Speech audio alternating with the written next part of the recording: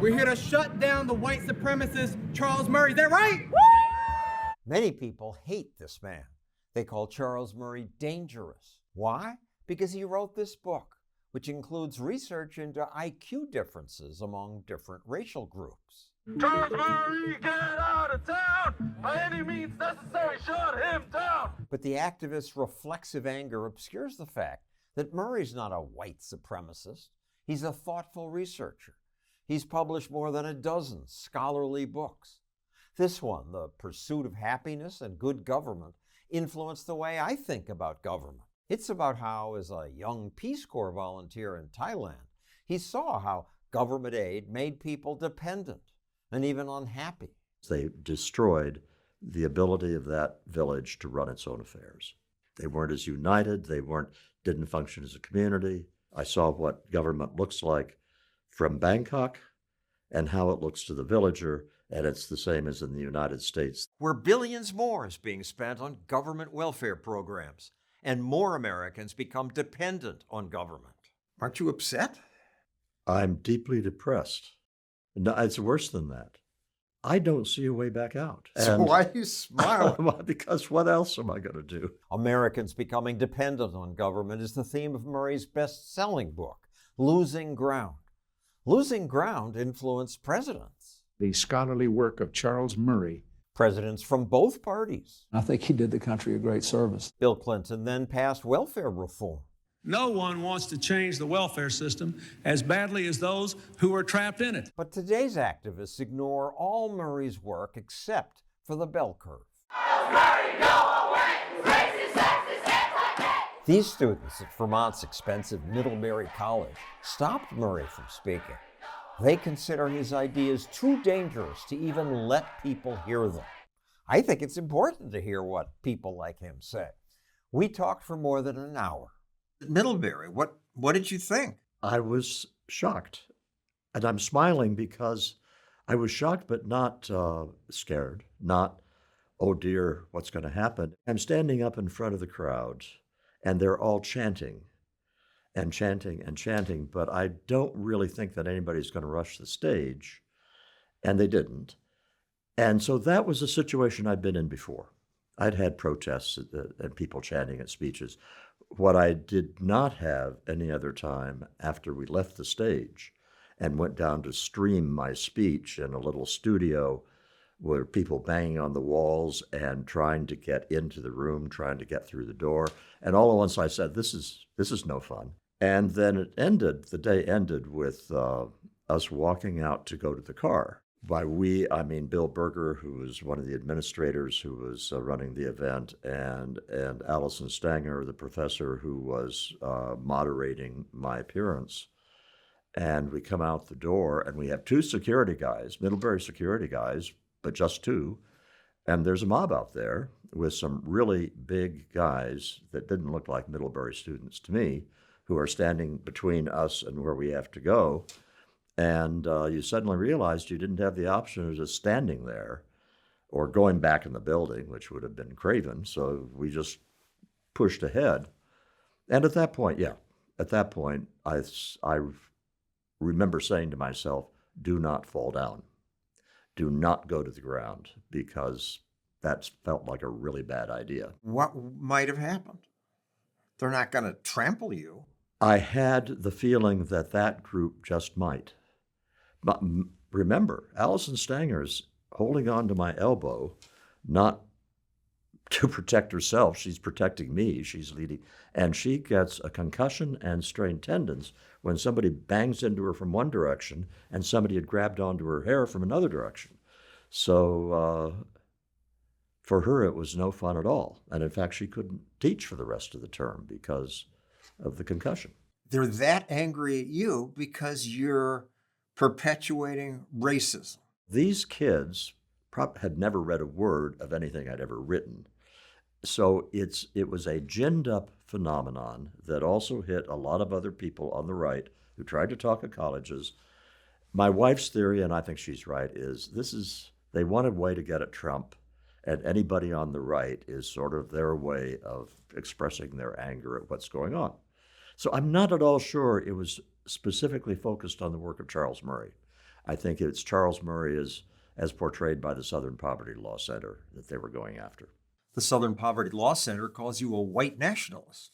Yeah, they call almost anybody a white nationalist who they don't like. That outfit is so sleazy. You say white men are intellectually, psychologically, and morally superior. I've never said that.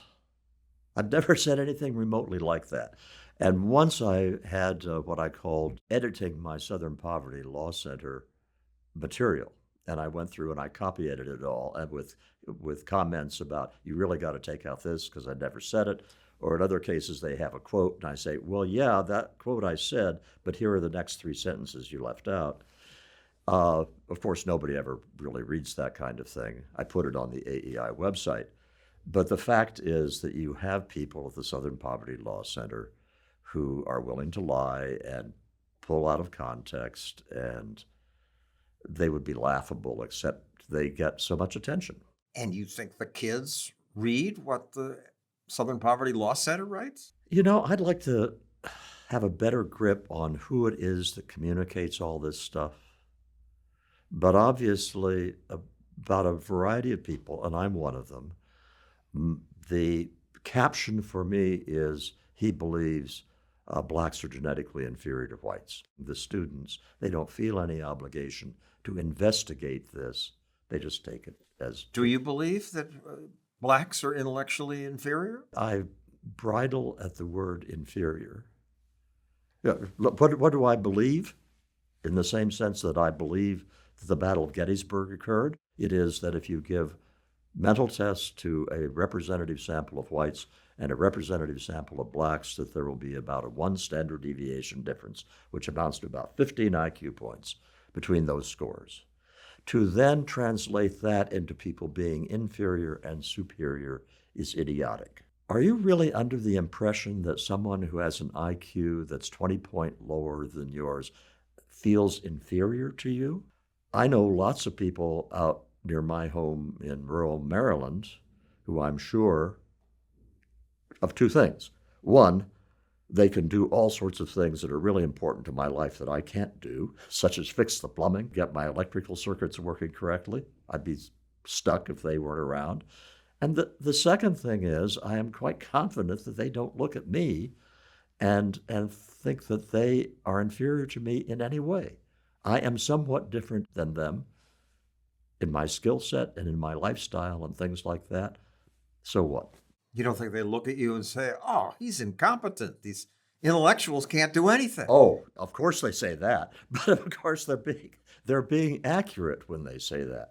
That when they look at me and they roll their eyes when I'm so happy that they've come out and fixed something that if I were a competent male, I could have fixed myself.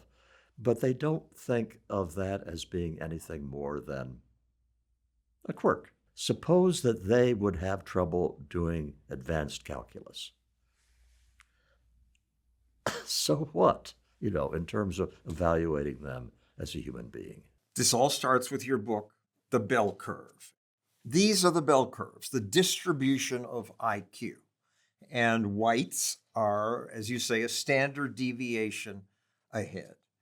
But I'm told the tests are biased. Well, that falls in the category of this huge gap between what is known scientifically and what the elite conventional wisdom is. Because you're right, the elite conventional wisdom is the tests are biased. That has been studied to a fare thee well.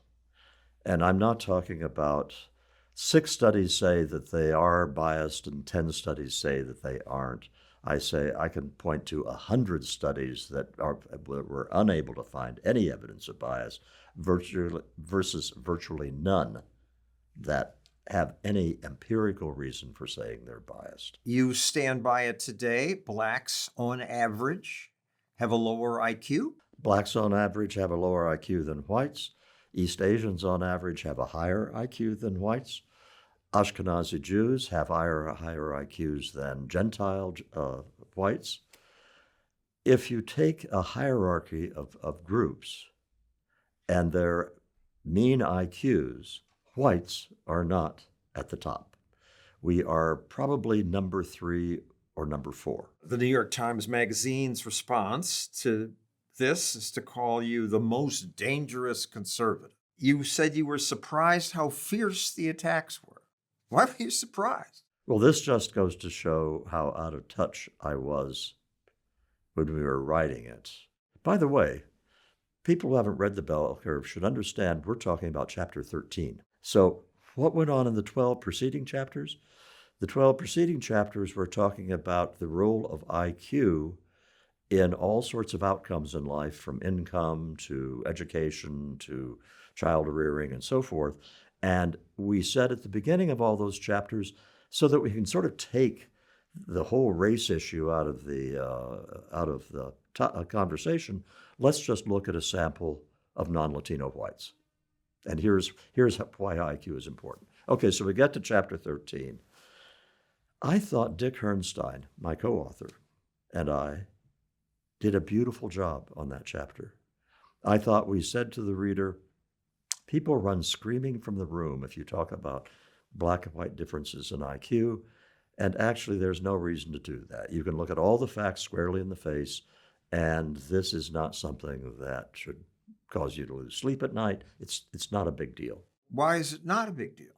Because you judge other people as individuals, not as members of groups in supposedly this society. That is the ideal. And if we sit down across from each other and you are black, I can't assume that you're not as smart as I am. And if you sit down across from me and you're Asian, I can't assume that I'm not as smart as you are. I've got to talk to you and deal with you as an individual. And if you do that, group means in something like IQ are just as meaningless as group means in something like fast twitch muscles, which accounts for the fact that I don't think there's been a white winner of the 100-yard dash in the Olympics for a zillion years. Not quite literally that, but close. You don't judge people by what color they are in the starting block of the race. You judge them by how it ends up. And if you treat people as individuals, most of the problems go away. But it's generally forbidden to even talk about, let alone study, racial differences. And the sprinters are a good example. You were quoted saying you thought people would say, it's about time we're talking about these issues that have been swept under the rug. Yep. And I interviewed you for 2020 and thought, yeah, we ought to discuss these issues because people whisper about them, and that's not good. And they think it's a lot worse than it is. However, I had to revisit this just a couple of years ago after the Black Lives Matter thing. And the most recent book I wrote was called Facing Reality. And it was 2 truths about race in America, and having to do with crime rates and having to do with IQ. And the reason I felt compelled to do that was it is not the case that thousands of black men are being shot by cops at random. In fact, the numbers are, you're talking very small numbers. And if they say, oh, but more blacks are shot than whites, people have got to come to grips with the fact that the people who are committing the crimes, there's a racial differential.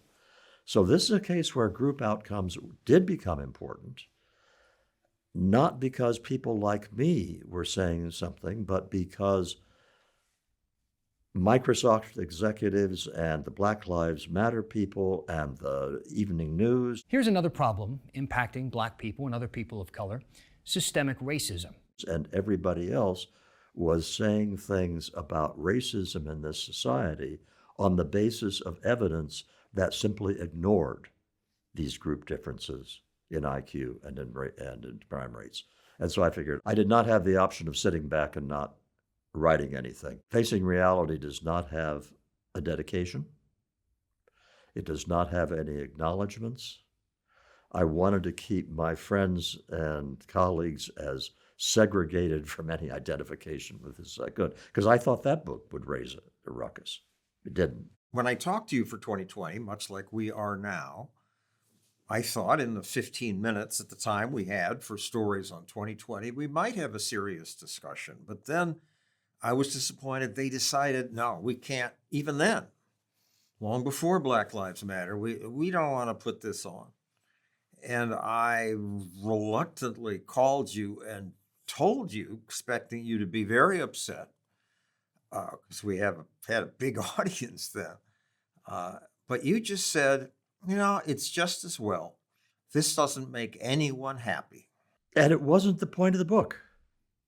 The point of the book, of the bell curve, was that IQ has become really important in explaining a variety of phenomena in this country. A theme I return to in Coming Apart 20-odd years later, because a lot of the polarization and the segregation and the elite attitudes toward things have been driven by the way that over the course of the 20th century, the whole social structure of the United States has been affected by the increasing importance of IQ in the economy. That's the point. And it's more important now because it's worth a lot more money to be really smart now than it used to be. If you go back to the 1920s and you're a lawyer, you're probably making a good income. In the town you live in, you're in the upper middle class, but you aren't rich because you can charge lawyers fees for doing wills and minor legal things. If you have exactly the same level of ability as a lawyer now, if you are doing multinational deals, you can be worth a commission of millions of dollars putting together these extremely complex things. That happened not just in the law, it happened in advertising, it happened in the IT industry, obviously. And people have gotten rich because they have high IQ in a way now that didn't happen in 1900. Another aspect of it is that, guess what? You had an elite that was increasingly convinced of its own superiority. Because I will tell you set of people who really do think that having a high IQ is a big deal in terms of your human worth are people with really high IQs, especially in academia. And when they get up in the morning, they're comparing themselves to their colleagues. Am I as smart as that guy? And they really do look down on people who aren't as smart as they are.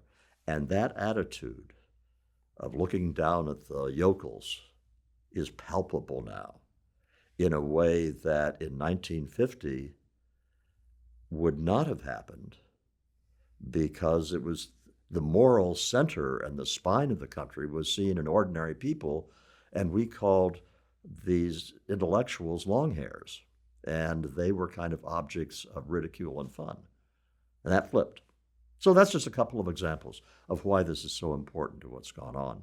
I only read The Bell Curve, and it wasn't easy because I was influenced by your previous work in Pursuit of Happiness and Good Government. This was jaw-dropping for me. I'd been a consumer reporter. I was starting to look at the government's solutions I was advocating. I discovered your book and thought, oh my God, this is it. This explains so much I haven't understood before. And one example, you write about your time with the Peace Corps in Thailand. Tell us about that. Well, you are referring to my own favorite of my books, In Pursuit. Good. And basically, John, I've been in the tank for you ever since you first told me that you liked that book, because I like it too, and it's not well known at all. And this is why I quit my job back in 1979, a good job. I was chief scientist of a good-sized research company, because I wanted to explore the relationship of human happiness, human flourishing, if you want to call it that, to policy. And that's the book I wanted to write. The basic idea of In Pursuit is as follows. Human flourishing, human happiness defined pretty much as Aristotle defined it, namely lasting and justified satisfaction with life as a whole. And a quick example of why this is relevant to policy. think in terms of the basic human need for respect and self-respect. I think that is a built-in, hardwired human need. I think we all want to achieve self-respect. If you are a guy who is not the smartest guy in the world, but you work hard at a manual job and you make money that supports a wife and children, puts food on the table and a roof over their head, historically in the United States of America, you had standing within your community that was equal to everybody else. You were being a good American, taking care of yourself, taking care of your family, even though you weren't making a lot of money. Suppose we have a social policy which has the following results. It gives that guy more money, but he also doesn't work for it. He just gets it. What does this do to his self-respect? What does this do to his place in the community? Well, if he continues to support a wife and child at his manual job, it shouldn't do anything to it. But in fact, it does. Because he's less likely to do that. Why am I doing this boring job if I don't have to? So you have something that is seen usually as a good thing. We increase the money going to low-income people. And I'm saying that's not good enough. You've got to analyze how social policy is affecting the ability of people to live satisfying, meaningful lives. And In Pursuit was the result. And you cite that Aristotle said the route to happiness was pushing hard to achieve goals and struggling.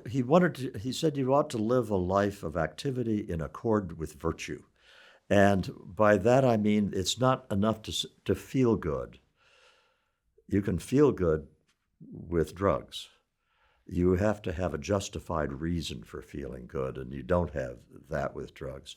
And also Aristotle said something that I think is so profound about human enjoyment.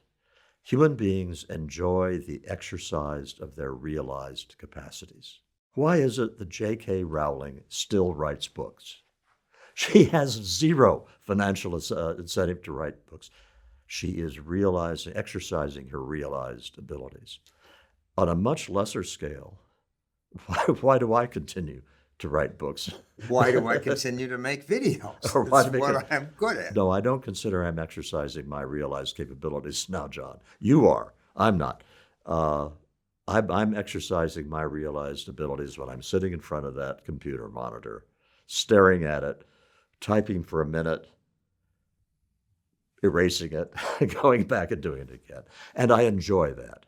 That's true up and down the line. A cabinet maker gets the same kind of satisfaction. And that's at the core.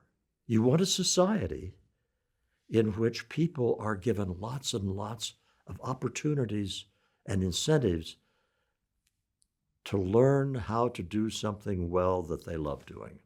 And in Pursuit of Happiness and Good Government, you write about a model village, the pride of the government in Thailand. Cascade of projects, a fish pond, a new school building, cotton growing project, and a health clinic. Yeah, and he was well-meaning. I knew him. I talked to him. But he sort of looked upon the villagers as these objects that he was trying to help.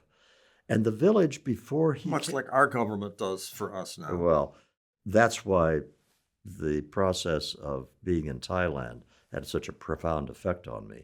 I saw what government looks like from Bangkok and how it looks to the villager, and it's the same as in the United States, the way government looks from Washington, D.C., versus the way it looks out in a little town in Maryland where I live. What they did when they came in there was they destroyed the ability of that village to run its own affairs. And that made a huge difference in the quality of life, in that village. And that is really, in microcosm, the story of what's happened in the United States. The villagers said plainly that life in this model village got worse. Yep, they weren't as happy as they used to be. They weren't as united. They weren't didn't function as a community. They didn't function as families as they had before. The book that made you famous and was a big bestseller came before these other books, Losing Ground, which meant what it says. People who were being helped by the government were losing ground. Explain. When I quit my job, I was not a right-wing ideologue. But at that time, I did not have a coherent political philosophy. I'd voted for Ronald Reagan. We're talking about 1981. And I had a sympathy for a lot of libertarian ideas, but I didn't think of myself as a libertarian. I'd voted for Jimmy Carter in 1976, for heaven's sakes. That's how incoherent my political views were. But there was only one thing I was convinced of after my years of evaluating social programs at this research company, and that was these programs didn't work, and that they had made things worse. They had changed the lives of poor young people, and especially Black poor young people, in ways that tempted them to do things in the short term that were disastrous in the long term. And so I wanted to write a book which talked about these perverse incentives and described them and used lots of data without any interpretation. Just here's what things looked like from 1950 to 1980, and look at the way they've gotten worse. And then I came to the chapters where I had to say what I wanted to do about it. And it was in the course of writing those chapters that I kept finding myself saying, there are constraints on what outsiders can do that really make it difficult to get the incentives right. And I'd also read Robert Nozick by that time, the brilliant libertarian philosopher. And by the time I finished the last parts of Losing Ground, much to my surprise, I found I was a libertarian. Because government solutions rarely work. Yeah, I could think of thought experiments of policies that would work. For example, I had a thought experiment saying, well, suppose that we got rid of welfare altogether. Everything, lock, stock, and barrel. And I went through all of the changes in the calculations this would make of women in their expectations of men, the changes it would make in the behavior of men, the variety of other social feedback loops that would be triggered. But of course, we're never going to get rid of the system. And I could think of, guess what? Suppose we gave poor parents the money to send their children to schools of their choice. I went through in my mind and on paper, all of the good things would happen. But of course, that at that time was impractical as well. In Losing Ground, you have this chart pointing out the sharply rising government expenditures addressing poverty. In that chart, you can see it had tilted upward, the line, in 1960 to 65, but then it starts to go steep.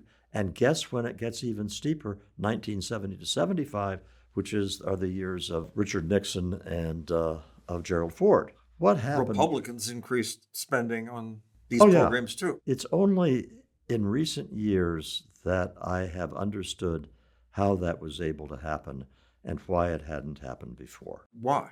Because in 1937, the Supreme Court said that we, the Supreme Court, consciously, explicitly, are going to say that we're siding with Alexander Hamilton in interpreting the phrase general welfare. It took the leash off. Until that decision, the government had stuck pretty close to the list of things in the Constitution that Congress was permitted to legislate on. And that one decision said, no, as long as it has some relationship to the general welfare, it's okay. It didn't make that much difference in the 40s and 50s because the power to do that stuff had been given to them by the court, but they hadn't acted on it much. Lyndon Johnson comes to office after the assassination. Lyndon Johnson, filled with ambition, not filled with scruples, with legislative majorities in both houses of Congress, and he takes that potential power to expand the rule of government that had been there for 20 years and acts on it. And young me said, good. I have two parents. They're educated. They had me read. I have advantages. Other people don't have those advantages. It's time that government, under wise planners, step in and help the disadvantaged.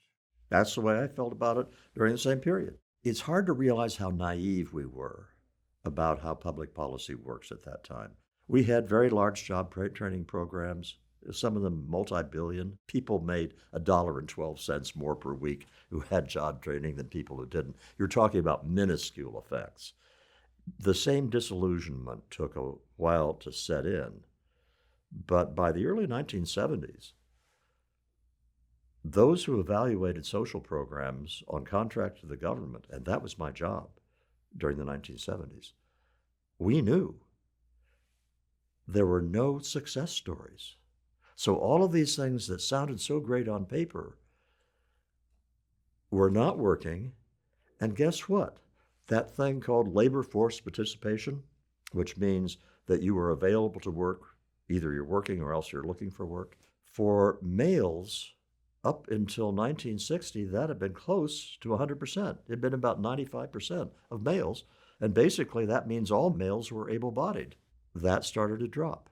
And it started to drop not among affluent men, it started to drop among poor men. Which gets to the title of your book. It wasn't just that the programs didn't work. Worse than that. People were losing ground. Losing ground. The same thing happened with crime. In the mid-1960s, all of the intellectual firepower was saying that punishment is a stupid way of dealing with crime, that putting people into prison only makes them into worse criminals, and therefore we will reduce the use of prisons and we will increase the use of community solutions and probation and so forth. It all sounded very nice on paper, and crime started to go through the roof. Now here's the graph from Losing Ground. Yep, violent crime and property crime. That graph starts in 1950. Look at 1950 to 1963. It's virtually flat and low. So you had both low crime, but also among those people who did commit crimes, you had high rates in which they were caught.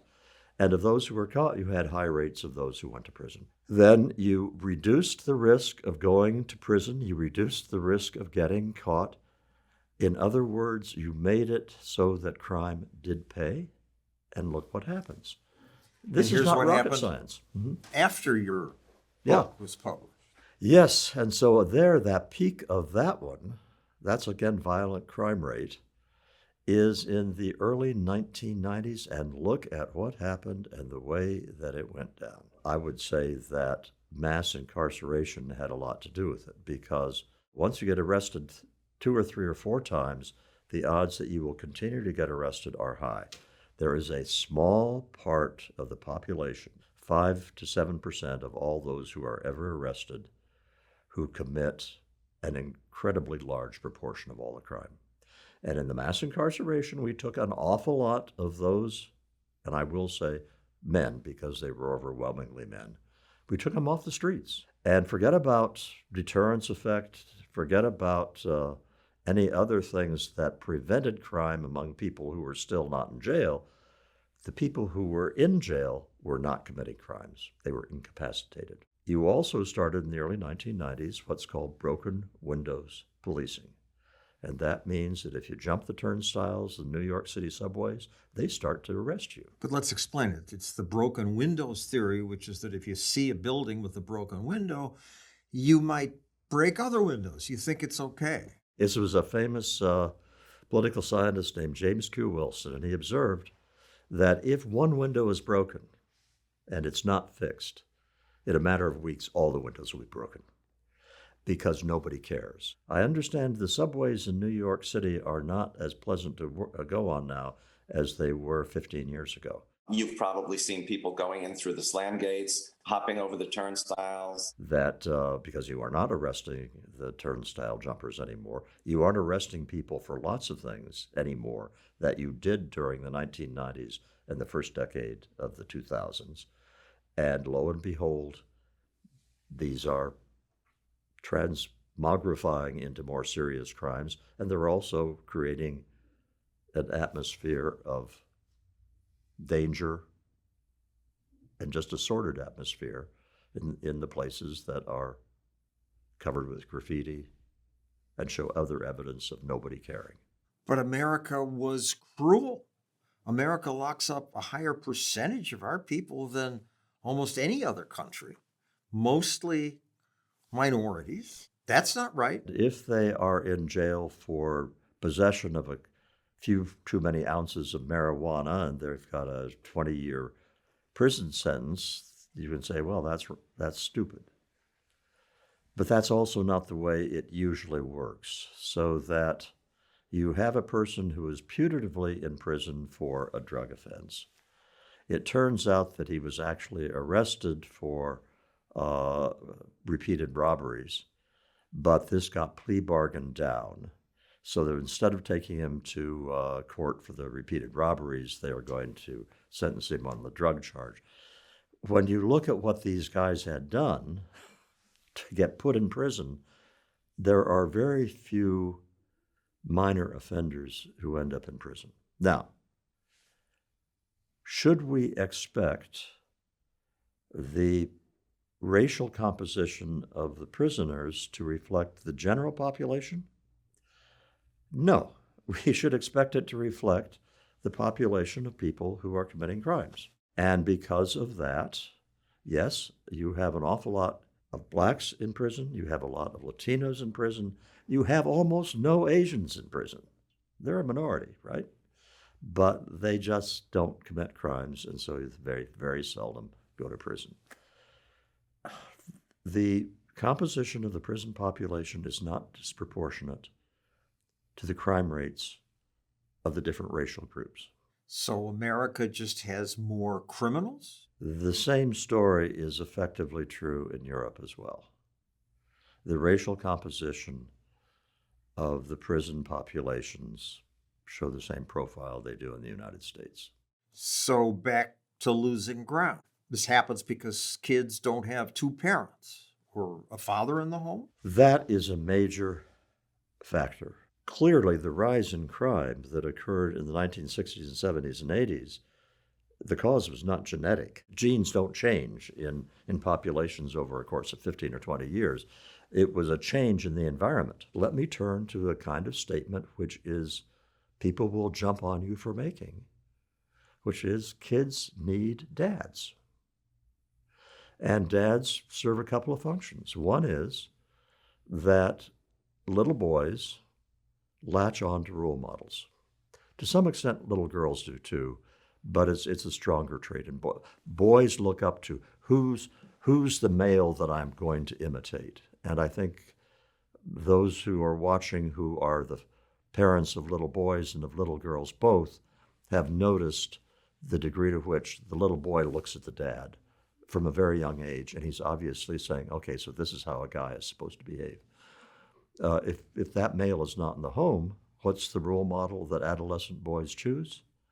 The toughest, strongest adolescent boy in their group. A worse role model than which it is hard to imagine. So you have an interaction of social policy that affects the formation of families, that also has impacts down the road in the proportion of males growing up in single-parent families who end up in jail. So the welfare system, meant to help these families, said, we'll give you money if you're in need. But if you had a married man in the home who worked, you'd lose money. Yeah. Hence, again, losing ground. And let's look at the history. Your book was written a number of years ago. Since then, spending has only gone up. And it's interesting that Ronald Reagan supposedly slashed welfare in 81. And there was a little drop briefly. And then slower growth, but then it goes back, shooting back up again. And then there was welfare reform in 96, the end of welfare. Yep. And it flattens again for a year or two. Flattens a little bit. The demand constantly grows, and nobody has any incentives to say no. There's a program for physical disability payments that technically ought to be a wonderful program to have, because suppose a guy who's a manual worker is physically disabled, cannot work through an accident or something. This seems a reasonable thing to do as a government, and it is. if you administer it carefully. But in an era when medicine has been getting better and better, when prostheses and other kinds of things we didn't have available have been improving enormously, the proportion of males who are physically disabled and unable to work has risen dramatically. Now tell me how that is. And the answer, how it is the administration of the program, which is in effect saying to guys, if you can get the right doctor to assign the right certificates, you can have an income stream for the rest of your life. And you're a sucker if you don't take this free stuff. And if you are insisting on hobbling to work, even though technically you perhaps are disabled, you're a chump. Do you see what you write in government policy? Reagan cited you and he talked about welfare reform. I raised some of the questions discussed by the scholarly work of Charles Murray. So he didn't really do much. Well, Bill Clinton on NBC News before the bell curve came out. And made you forbidden. Referred to my op-ed about the coming white underclass. And he said, Charles and I have disagreed about many things, as if we'd had these bull sessions at a college dorm. But I think he's done the country a service with this. Yeah, I read Charles Murray's latest article on this, and I think he did the country a great service. I mean, he and I often have disagreed, but I think his analysis is essentially right. So I saw that, and then I saw this Welfare Reform Act of 1996, which lots of people very generously said was a product of losing ground. But I looked at that Welfare Reform Act and said, is it better than nothing? Yeah. Is it going to make a big difference in the kinds of outcomes I'm most worried about? I don't see how it will. So the answer to your question is, I'll tell you cases where I've become really happy because I've seen that my writing has had effects. I was at Harvard some years ago, and with the student groups there, after Coming Apart had been published, and I found that the dinner we were having for the students was being attended by the couple that had financed my visit to Harvard. And so I went over to thank them. And they said, yes, we're big fans. In fact, we read Coming Apart. And so we moved from Greenwich, Connecticut, the famously wealthy upper class, to a little rural town in Connecticut because you said that this is what you ought to do.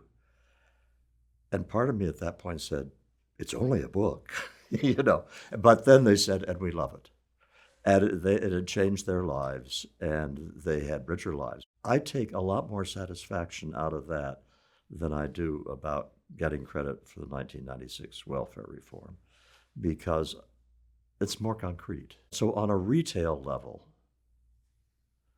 has my writing, I think, done some good for some people? Yes, it has. On a national level, nah. Here's a graph we made up at Stossel TV, the poverty rate. And it shows that Americans were lifting themselves out of poverty before welfare began, year after year, thousands and thousands of people. Then checks started coming and the poverty rate dropped even more for 6 or 7 years. But since then, progress has stopped. It's gone up and down. Yeah. That starts in 1959. We have now reconstructed poverty data going back to the end of World War II, when almost half of the population was below the poverty line. So we had an incredible success in the war on poverty from the end of World War II to the late 1960s. By not having welfare programs. Yeah. So with this graph, I have colleagues who will rightly point out that the poverty numbers don't include in-kind benefits, non-cash benefits. And if you add those in, there has been more progress. And I would say, yeah, but suppose instead of using this measure of the poverty rate, what percentage of the population are making on their own the income that keeps them above the poverty line? And then you would see not only that flat trend line that you just showed, you would see the proportion who are not making enough money to stay above poverty. But why even ask that question? Why is it important that they make it on their own? And there's where we go back to self-respect again. Here's where social class makes a difference. If you are in a family where you are a PhD who only makes a professor's salary, and you have a wife who works as an executive at Google, and your take-home pay is $95,000 a year and hers is $1.5 million, I think the professor friend, I actually know a couple that's pretty much in that situation. I don't think he has any problems with self-esteem. He's doing his job. He's a fulfilling job and the rest of that. And the fact that his wife is making a fortune is nice. It doesn't bother him. But if you are talking about lower income groups, it's really important that the guy have made the money if he's to feel any self-respect. And he's not making that up. If you are a male who is able-bodied and you are not working, what's the point of your life? Go enjoy life. And that is why we are back at the nature of happiness and human flourishing. And happiness is not a good bowl of popcorn. Happiness is not good sex. Happiness is not any momentary pleasure. Happiness is a sense of getting to 70, a mere child by my standards at this point, but getting to 70 and saying to yourself, I can be satisfied with who I have been and what I have done. And if what you have done with your life is sort of while it away with amusements, I think you have a real hard time saying to yourself, I've spent a life well lived. And in your book, Coming Apart, you argue that America's dividing into those of us who went to college and got married, and the divide and versus those who don't, and the divide keeps getting bigger. The mistake I made in Coming Apart was I looked at the white working class. That book was exclusively about non-Latino whites. Again, to take the racial problems out of the equation. And I thought that the white working class was getting so demoralized that they would not be a political force. And what I missed was the degree to which they were getting angry. And that surfaced in 2016, big time. Why don't you turn your camera? Show them how many people come to these rallies. Turn them. Go ahead, turn them. Go ahead. And it has proved ever since to be an extraordinarily powerful thing. There is a sense out there. 2016 meaning with the election of Donald Trump. Yeah. There is, I think, an enormous sense that demoralization is part of it, but also a real sense that we're no longer living in a country that gives me the respect I deserve, that gives me the chances I deserve. And that explains a lot of the energy behind the election of Donald Trump then. And it has been fueled by the increasingly obvious, open, unapologetic disdain of the people who live in flyover country, of the rednecks. Rednecks is the only ethnic slur you can use these days and get away with. You know, this really is the only one. And this is not lost on ordinary Americans, and it's not just the white working class, it's increasingly the black working class, it's not just the working class, it's also increasingly the middle class who look at the people who are running the country and say, we don't know these people, we don't recognize them as having the same values, the same patriotism, the same devotion to the country that we do. You criticize the upper class for supporting welfare, help the poor, but culturally abandoning people. They've abdicated their role as stewards of the culture, celebrating marriage, community, productive work, the fulfillment that people of faith derive. Celebrating doesn't mean passing laws, it means talking about it. And they don't have to go out and stand in a soapbox. But if you are in a happy marriage with children and it has been a source of great satisfaction, don't go out there and say, oh, but all families are equal in terms of their functioning and so forth. You don't have to demonize single mothers. You can acknowledge there are lots of single mothers doing a heroic job, but they are doing it under very difficult circumstances. There's nothing wrong with saying, you know what, it's really good for the kids if they're born into a married family, and the married family really is the way to go. They don't say that. They go out of their way to say, no, no, no. It's almost as if the elite wants to keep the good stuff for itself.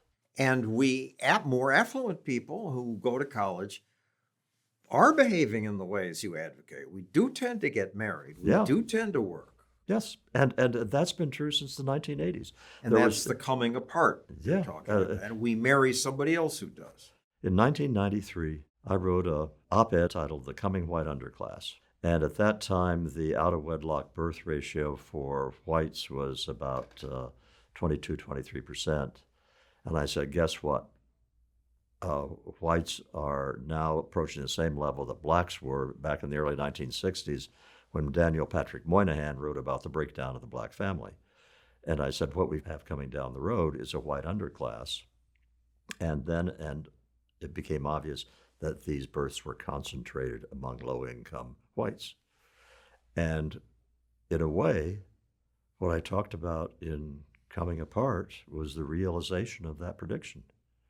It wasn't that we had a coming white underclass, we had a white underclass. But it would be arrogant for affluent white people to preach to poorer people. The sign of a vibrant, growing civilization, according to many historians, is a confident upper class, confident in its own values, and one that openly says, okay, this is the way up people ought to live in this society. The Victorian British, classic example. The Victorians basically socialized the entire English population into Victorian middle-class values, and as a result, when London was urbanizing at an unprecedented rate, the crime rate did not go up. Unheard of to have that kind of level of urbanization and no increase in crime, but it was the Victorians who had successfully passed on their values. In the United States, the upper class feels guilty. They feel arrogant and look down on those who aren't part of the upper class, but they also have a sense of guilt about their being there and other people not being there. It's very dysfunctional. While you've called yourself a libertarian today and you wrote a book, What It Means to Be a Libertarian, on Twitter recently you wrote, you're no longer a libertarian. I call myself a Madisonian now. Nobody knows what that means. I know. I'm not in the business of mass marketing anything. And Madisonian now captures my evolved attitude. I think libertarian solutions are entirely compatible with vibrant families and communities. In fact, I think they are the way to achieve vibrant families and community. But I'm also much more attuned to the importance of virtue in the people than I used to be. By virtue in the people, I'm borrowing the language of the founders, who said this Constitution will not work except for moral and religious people. And my earlier libertarianism said that if you had a libertarian society, that in a way that would take care of itself because behaving in virtuous ways would be rewarded. Well, I think it's also important to have a culture that openly values the traditional virtues. And I think also a religious culture gives you a huge leg up in that. And by the way, in that regard, the founders were not doctrinaire Christians. Jefferson was a deist. Some of the other founders were, we don't know how orthodox they were in their Christianity, but they were unanimous in saying that the role of religion in enabling a free society was huge. We libertarians tend not to say that. No, and the founders did. Madison did, very emphatically. I'm increasingly impressed as I've gotten older how brilliant the Constitution was. Yeah, they should have gotten rid of slavery. That was the tragic flaw that was bound to come back and pull us down. But the Constitution otherwise really worked for a century and a half in ways that were wonderful to behold. So, Madisonian, that's what I am. And part of that is the forbidden words today? Western culture? Yeah. And what does Western culture mean? And why is it forbidden to say that today? That that's what you need to make a society work well for its people? The world has had 3 or 4 great civilizations, but the 2 that stand out are and apologies to my South Asian friends, but I would say China and the West. And in these 2 cases, you had civilizations that developed fully realized cultures and ethics and economies, and they had different strengths, but they both had magnificent strengths. We are inheritors of the West. We in the United States. It was founded by Brits, basically, the British peoples, and then it's expanded into Europe, and we've more recently had immigrants from other parts of the world.